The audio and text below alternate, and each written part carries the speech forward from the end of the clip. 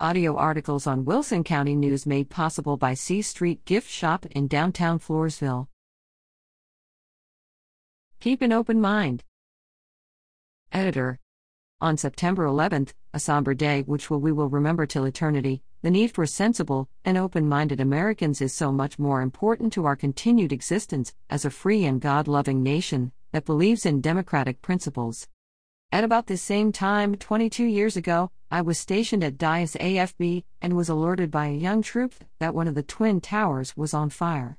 Soon thereafter, as the senior non-commissioned officer of my unit, I assembled my troops of 55 young men and women of different ranks and ages to calm them down.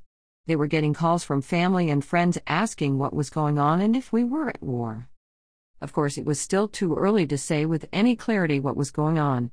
So I told them they were members of the greatest military in history, to stay calm, to make sure they had all deployment issues taken care of just in case, and that I would keep them up to date as I got more information. Some people might have instantly made statements and or taken actions without knowing all the facts.